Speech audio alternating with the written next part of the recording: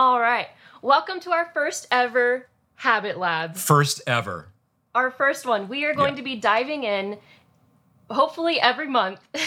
Yeah, maybe more. We'll see. Maybe more. We'll see. So we're going to be talking about what it's like to become spiritually mature, emotionally healthy. And so kicking this off, John, can you tell us a little bit about what it means to be emotionally healthy spiritually and what we have at the church? Yeah. To kind of Yeah, absolutely. I mean, really, and as you were talking about the habit labs, I was thinking that really what we want to do through all of these is help you develop rhythms in your life that are going to move you closer to Jesus and help you grow in your walk with Him and your relationship with Him. So these habit labs are going to be highly interactive. We're just going to talk. We're just going to have conversation and give you guys some practical tools that maybe you can use in your small groups, your Heart Cruise that are getting ready to launch here in May coming up. So excited for Heart Cruise. I am too. It's going to be great. So anyway, to get back to your question, when we start talking about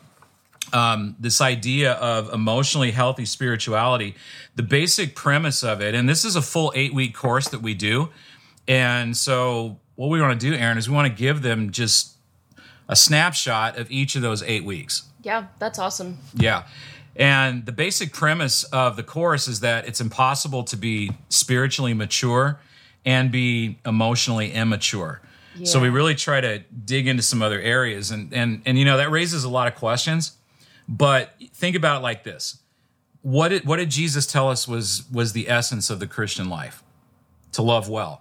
So he was able to take all these 620 laws and break them down into love God with all your heart, soul, mind, and strength, and love your neighbor as yourself. And so that's what the Emotionally Healthy course does, or as we're going to refer to it, EHS. So when you hear EHS, that's what we're talking about. So you're going through the course right now. Yeah. What are you getting out of it so far? It has been challenging, I'm not going to lie. So I don't know that I knew what to expect jumping into the class. And so the first night we went through a devotional together to kind of get a warm-up of what we're going to do in our own time. And one thing that I think we lose a lot in just day-to-day conversations and being in a church, we don't really talk about silence and solitude a lot. And it makes some people nervous. Yeah, well, it's hard, to get alone and be completely still and quiet. Especially for me, I'm moving a lot even now. It's countercultural. And so it's hard for me to just stop what I'm doing and truly just be quiet and silent and listening to the Lord. And so that has been super challenging for me, especially in the mornings because I am tired in the mornings, and so... What, you're not up at 4:30? Like the rest of the world? No. Come on. There is no way. Man. Actually, it's actually more common than I thought to wake up at 4 in the morning, and I'm like, I pray that I never have to do that. Oh, man. No, seriously, for me, I've always been a morning person. I get more done before noon. Usually afternoon, my level of productivity just goes in the tank, but yeah. I'm opposite. So, yeah. Anyway, we're kind of chasing rabbits here. So you asked me about the course, and then that kind of got us sidetracked a little bit. So when I was introduced to the principles of EHS, I had been following Jesus for a long time. I'd been a pastor for a long time. And I recognized, however, that there was this huge gap in my own discipleship as well as the people of those that I was leading. So it wasn't just me. I was seeing it in the church. So, I was taught a lot of the same things because you grew up in church, right? Yeah. Yeah, so I was taught a lot of the same things that you probably were. We got to read our Bible, we've got to pray, we got to go to church, we got to serve, we got to do all these things. And then if I did those things, I would grow into this whole and healthy and fully devoted follower of Jesus, right? Was that kind of your experience? Oh, definitely. Yeah. And then life hits and you're like, why am I not perfect? Wait a second. It doesn't work all the time. This is supposed to work. Yeah. And so I realized along the way that even though, and I was watching this in people's lives as a pastor and thinking, they were doing all the right things, but they weren't changing deeply.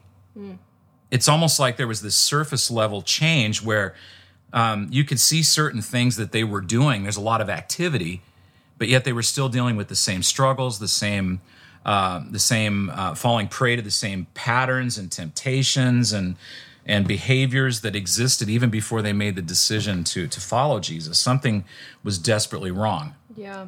So here's what I did as a pastor. I figured, okay, so if people aren't changing deeply, we've got to do more.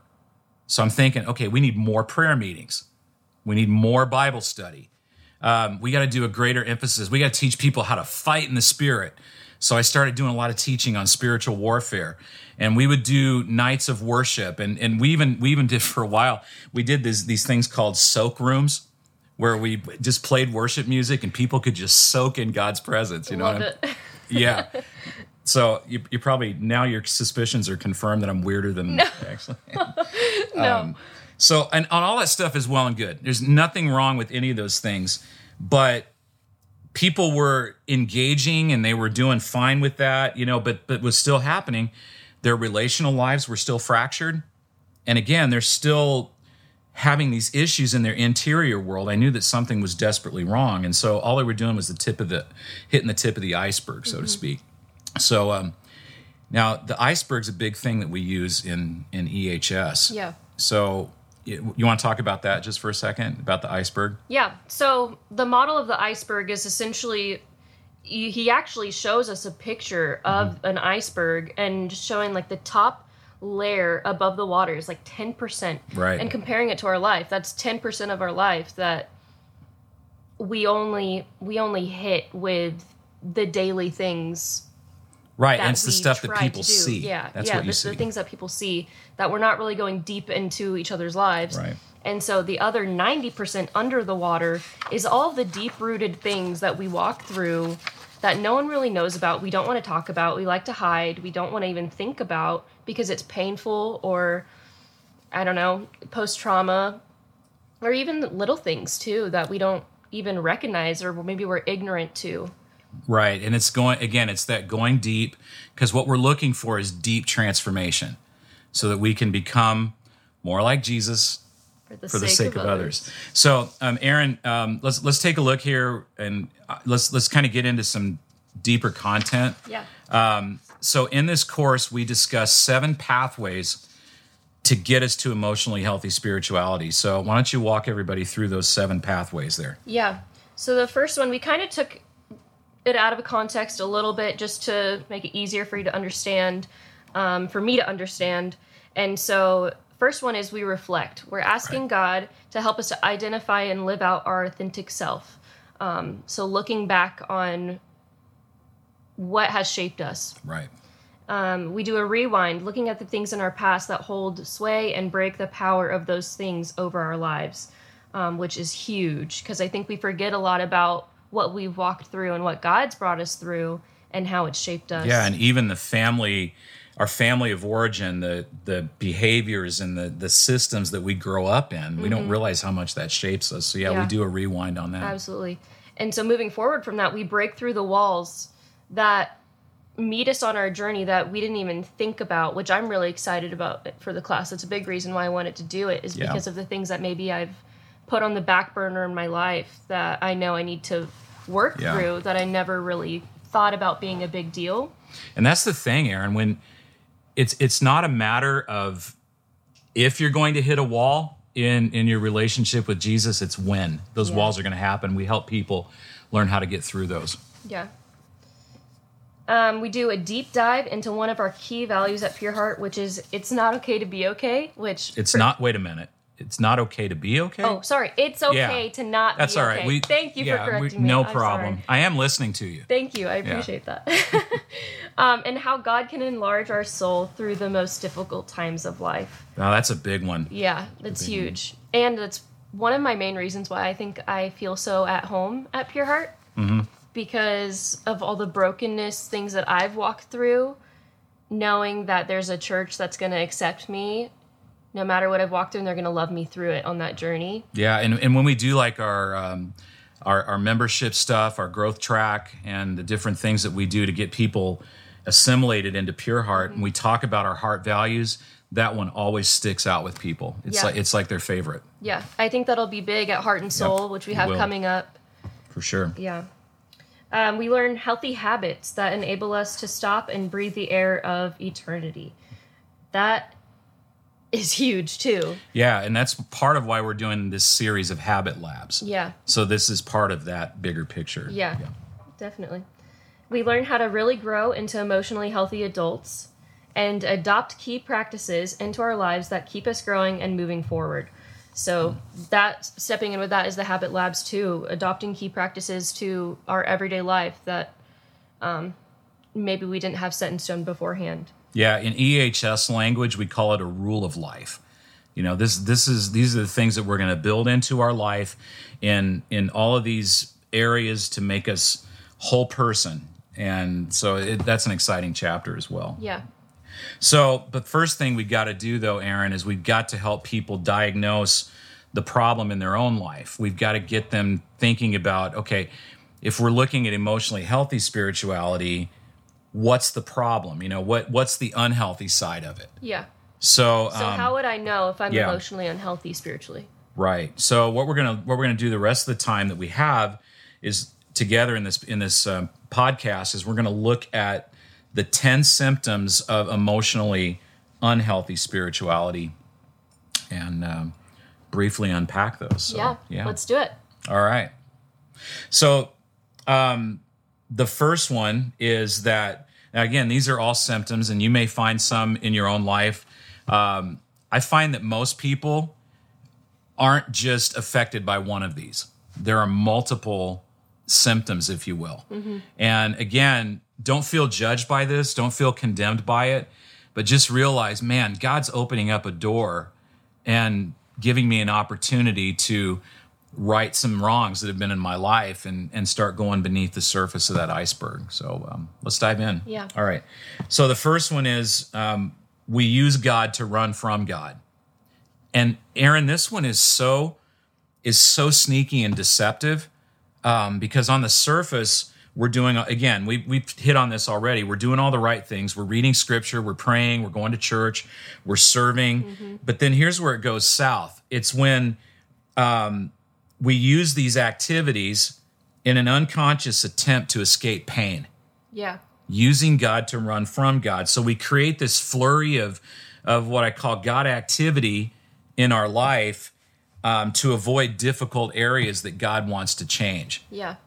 I also think, at least for me personally, growing up as a pastor's kid in the You're church. You're a pastor's kid too? Yeah. Nice. So we should form a growing up in group. Ministry, we should. Pastor's Kid Heart Crew coming soon. Right. But it allowed me to kind of create this unnecessary expectation of being a part of our discipleship group or being a student leader in my youth group, you know, constantly having those expectations that maybe no one even really said to me, but I put them in my own mind, and it became almost like I have to continue to do the motions without actually thinking about, like, oh, I'm doing this for God, you know? It was like, I'm doing this for me and my status. Oh, wow. And that, like, I mean, it was like I was running away from my insecurity and my, you know, my wanting to be, I don't know, super spiritual.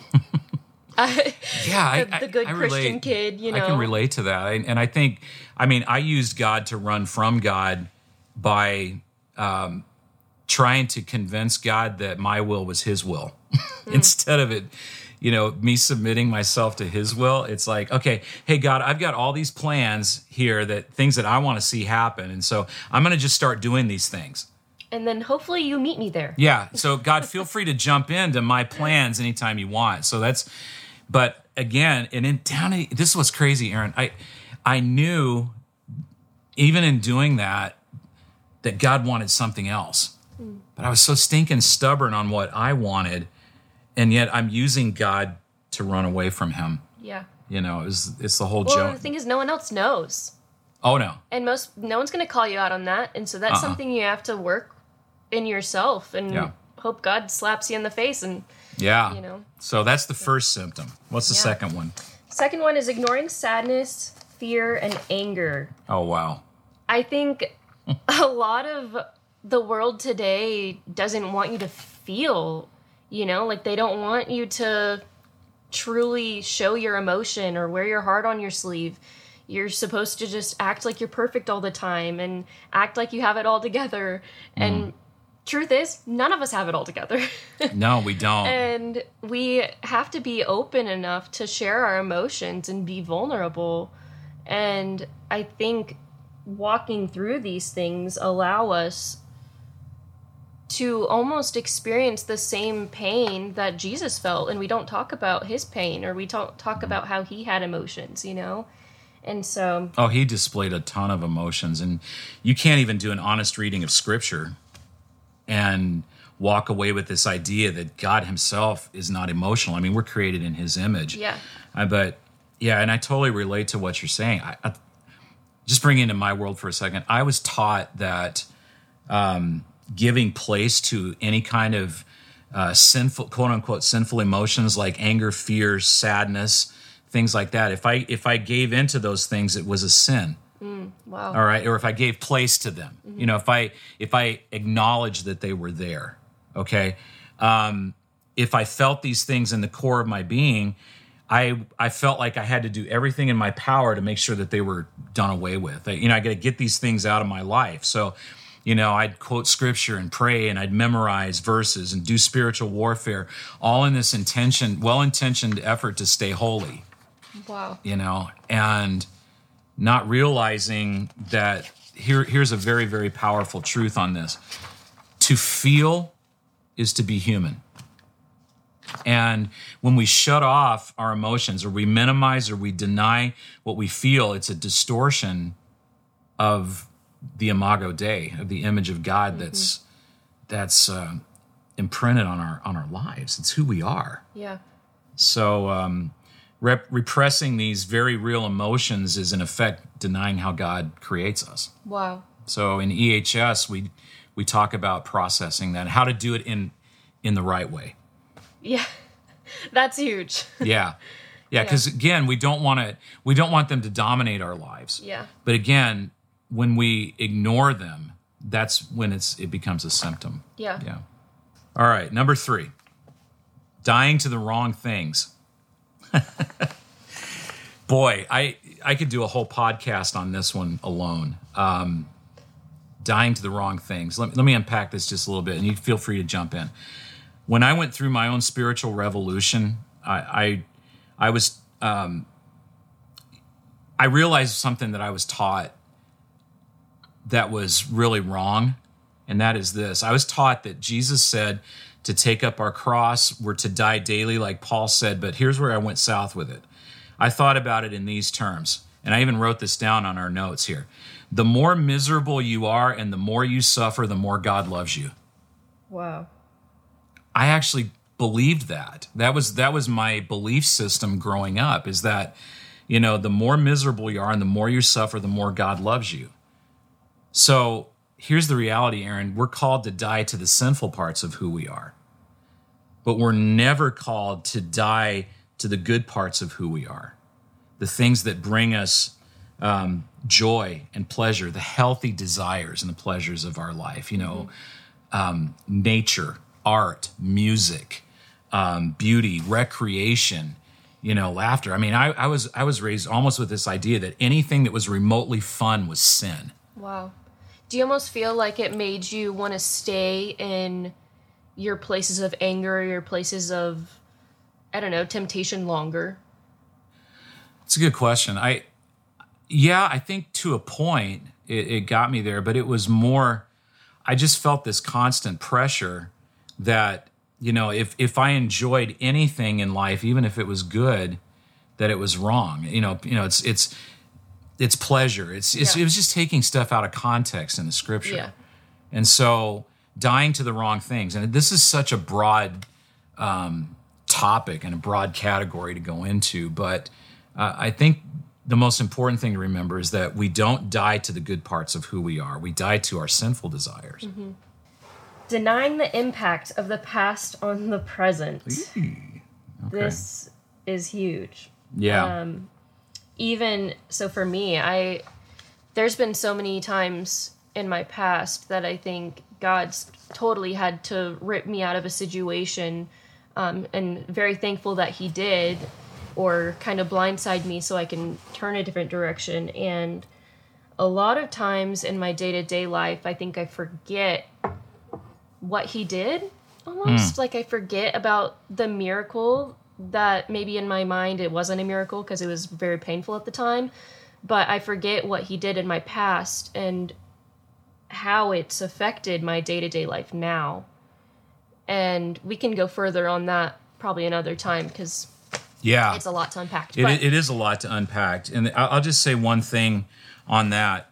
You know, the scripture uses really great language like we're born again. So there's new life. And then 2 Corinthians 5:17, if we're in Christ, we're a new creation. The old things have passed away.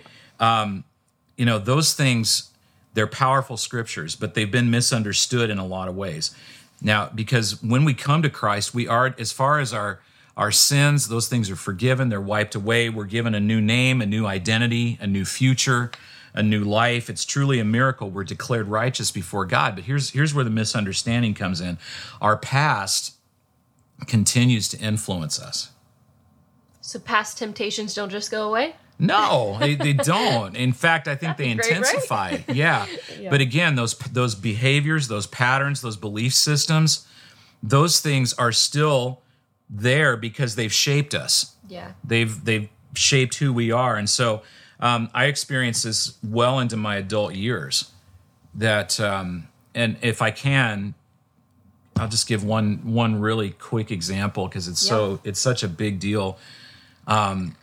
I was heavily influenced by my maternal grandparents. Spent a lot of time with them in my formative years.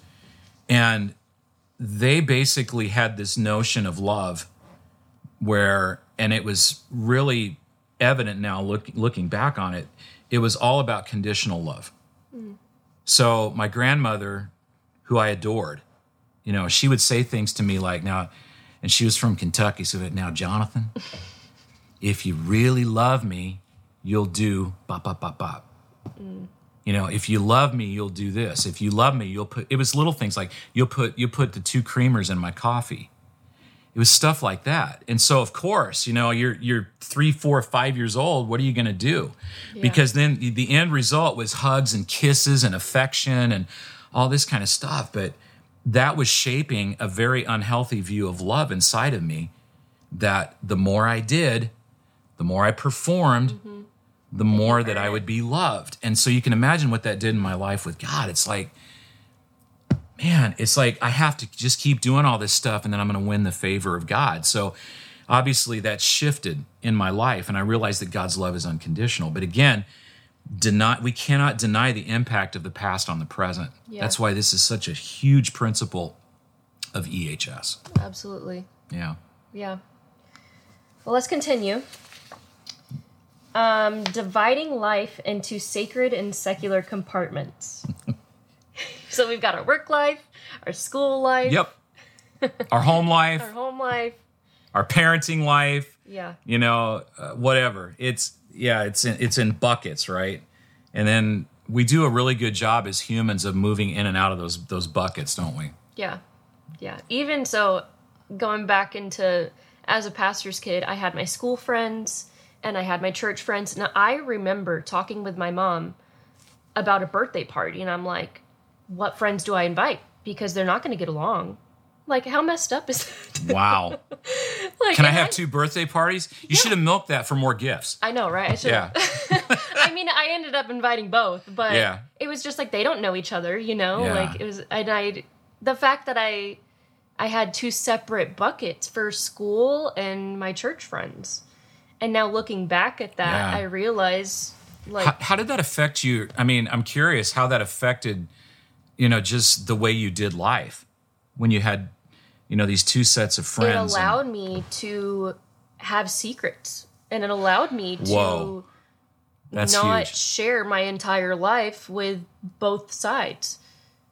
And so a lot of my years in high school, really, I allowed myself to become silent and quiet and a lot of the things that I believed in just to be friends with everybody. I had friends in every different type of friend group. I could sit at any lunch table, and I did that on purpose to be liked by everybody. That's fascinating. So you would basically become a different person, kind of, not multiple personality, obviously, but by the way, we do have counseling for that available. Yeah. Anyway, I needed it, but yeah, but you became what you needed to become in those different groups. Yeah, to morph in and to fit in, and because I was an insecure teenage girl who wanted to be liked, wanted attention, and didn't want to hurt anybody's feelings. I've always been a people pleaser. Wow. And so always just wanting to be the best version of what someone thinks I can be, if that makes sense. Yeah. And that's really especially my parents. That's really why this symptom is so powerful, because I think so many people fall into this trap of living a compartmentalized life. God wants us to live healthy lives. He wants us to live lives that are whole. And we talk about integrity a lot. I mean, that's a wholeness word. It's about, we get our word integer from it. It's a whole number. It's not about living compartmentalized. It's being a whole one person. Yeah. That, God's working through us. So, all right, we're halfway there. Here we go. Yeah. Doing for God instead of being with God. Yeah, this goes with what we've been talking about. Yeah. Our culture thrives on production. Yeah. And getting things done. Western culture doesn't have a box for idleness, really. It's about, our first question when we meet people is, what do you do? Mm-hmm. So it's about doing, and in fact, I live this. I used to say things like, I'll sleep when I'm dead. I think a lot of people say that. Yeah, so it was just about this flurry of doing stuff, and hey, there's too much kingdom work, and I would spiritualize it. Too much kingdom work to be done. Idle hands are the devil's workshop, that kind of stuff. So, yeah, crazy. So I was completely unhealthy in this regard, and I ignored my interior life to make sure that I was being productive. And the greatest lesson I ever learned, I'll keep this really short, was that we cannot give what we do not possess. Yeah. It's the whole analogy with, your vase or a bucket or whatever, your glass, you have to continue to refill it if you're pouring it out. And for sure.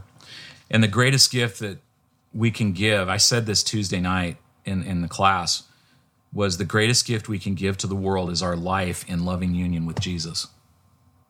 So, yeah, let's keep plowing. Number 7 is spiritualizing away conflict.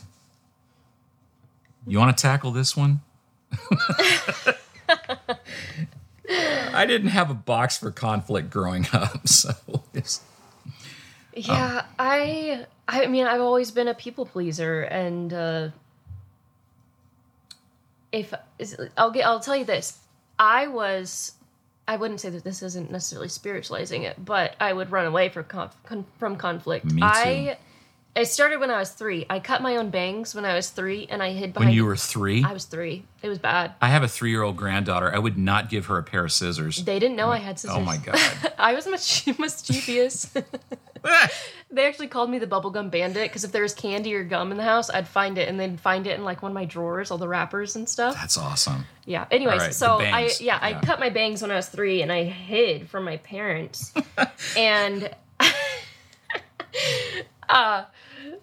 I could go deep into this story. It's actually a really funny story. Maybe I'll just tell it. So yeah. So what is it? I'm curious what this has to do with conflict. So okay. I hid from my parents because I was too scared. All right, gotcha. Because I knew I did something wrong, and this is definitely a rabbit trail. I'm so sorry. So it was my first and only spanking I've ever had in my life because I peed on my dad. During the spanking? Yeah, I was so scared. That's crazy. Anyway, so that was the beginning of it. And so anytime I would do something bad, I ended up putting myself in timeout. I would lock myself in my room, and that's how my parents would know I did something bad. But you didn't have to face them. Yeah, I didn't want to face them because I was so intimidated and scared to tell them that I did something wrong. Wow. And so I think even whenever it comes to like doing something wrong with the Lord, I almost shy away from it because I'm intimidated. I don't want, I want to be a people pleaser. Yeah. You know, I don't want to mess up. I don't want to be the reason. So how do you think that translates? I mean, obviously, you know, that's dealing with the vertical. I mean, how do you think that translates horizontally and being, you know, an unhealthy symptom of our life, something we need to go deep, because again, we're wanting to love well, love God and love others. When we don't face it and we don't face the conflict or have those conversations, the tough conversations, it allows us to fester on it, and it resonates with us, and it creates shame and it creates bitterness. Yeah. And pride too, because that's a selfish thing to do, because it affects everything else you're doing in your life. Absolutely. And the people around you. And you know, all I'll add to that, you did a great job on unpacking that, and thanks for the Bangs story. That was fantastic. Learning how to resolve conflict in a healthy way is part of our spiritual growth and maturity. So we got 3 more, and then we're going to be done for this first ever Habit Lab. Woo. Okay. All right. So number 8 is covering our brokenness, weakness, and failure. Again, this is about external pressure. You know, the pressure to be strong, to have it all together. You know, one of the things I love about the Bible, Aaron, there's so many things, but one of the things that makes me believe the Bible is true is that it doesn't try to hide the warts and the weaknesses of its heroes. That's so true. Yeah, I mean, Abraham was a liar. Moses was a murderer. Jeremiah was suicidal. My first thought was Samson. Yeah, Samson was a womanizer. David was an adulterer, and he committed contract murder. So, I mean, the list goes on and on. Peter rebuked Jesus, which I still think is, how do you rebuke Jesus? But he didn't. Hosea's wife was a prostitute. And, you know, and then there's a book in the Bible that bears his name. Elijah burned out. Thomas doubted. So the Bible doesn't try to cover over this. The list goes on. All of us are deeply flawed. We're deeply broken. And we need to stop trying to cover it up. Mm-hmm. So if we find ourselves doing this, it's probably one of the symptoms that we should check off and being one that we need to realize that we need to deal with. Yeah, I kind of fumbled over that sentence, but you get my point. Yeah. So, yeah. Definitely. All right. Yeah. Okay, I'll get the next one, because this is something I'm currently struggling with. Living without limits. Living without limits. Yeah. This one is hard for me. It's really hard, because I'm a doer.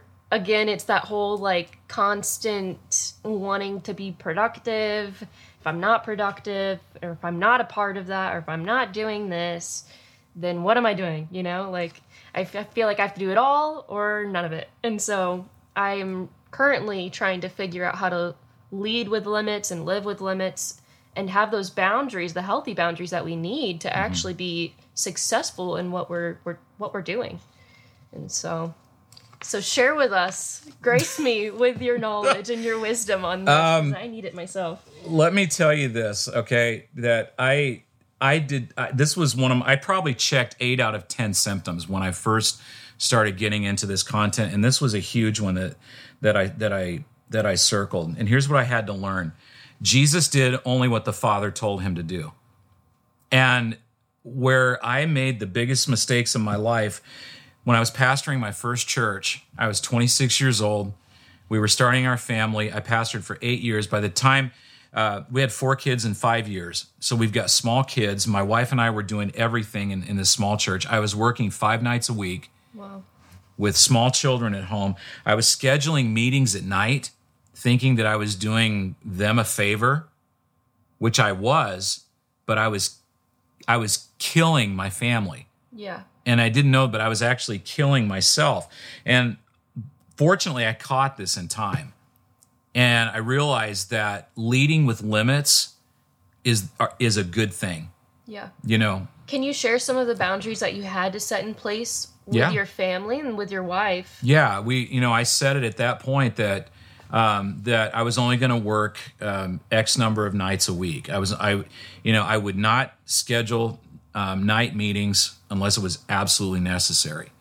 So the other limit was, and this is really hard to do in pastoring, but not to take work home with me. Yeah. When I go home, I'm with my kids, spending time with them, helping get bath time done. And that's a big deal when you got a big family, Yeah. and it's a big deal when you guys have one, right? Yeah. So it's just all that stuff that's got to get done at night. Stuff's got to get done around the house. And then, also having limits even in the meetings that I schedule, giving a time parameter and being honest with people and saying, you know what, I have from 12 to 1 available on this day. Yeah. I'd love to meet with you at that, during that hour. And what I found was I felt like people would buck that and say, well, he's not honoring, but I found out that it was actually freeing for them as well as it was for me. Probably more productive too. A lot more productive, because we get in and we talk about what we need to talk about, and then we move. So those are just a few examples of the boundaries that I had to set.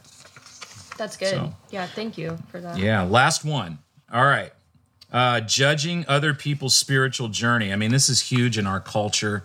Yeah. I don't want to spend a lot of time talking about the polarization in our world right now, but it's huge.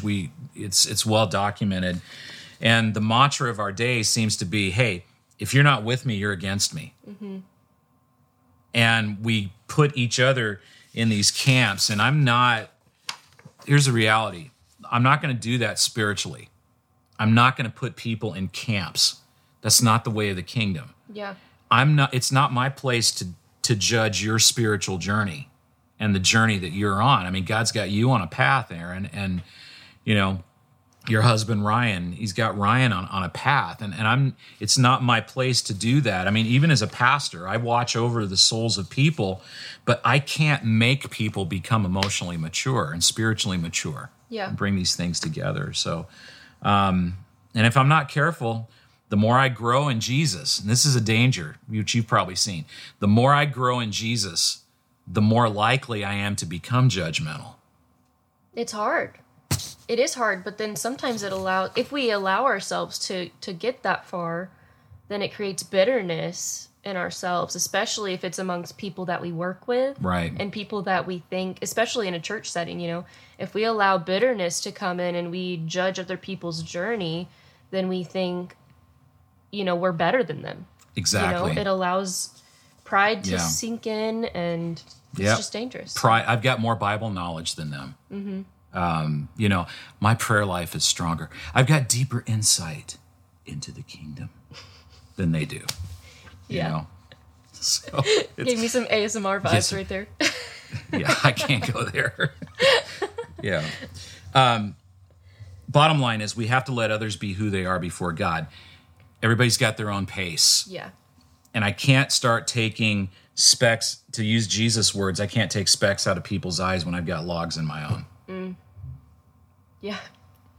It's good. Can't do it. So Aaron, those are the 10 symptoms. And, prayerfully, we're also going to provide some resources for you guys. If you want to use this in your cruise, we would love to send you some stuff. So you can email us, discipleship@pureheart.org. And we're so grateful that you guys have taken the time to listen to this podcast or watch it, however you've done it. Yeah. So I'm going to pray for them, Aaron, and then you can close us out, all right? Sounds good. All right.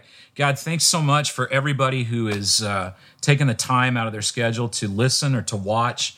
And I just pray over them right now. I pray that your Holy Spirit would just meet them where they are, and that they would start this journey, that they would look at their own lives and realize, hey, maybe I'm unhealthy in this area, and not to take it as anything judgmental, not to take it in any way that they're less than, but quite simply to open the door of opportunity for you to come in and start doing a work of transformation. And so we as a church here at Pure Heart, we're honored to partner with these incredible people wherever they're at in their spiritual life and in their journey. And we're grateful. We give you praise in Jesus' name. Amen. Amen. All right. Well, thank you guys for joining us for our first ever Habit Lab. We did it. Woo! Right on. We will see you next month with our second one. Sounds good. We're in. All right. Take care, guys.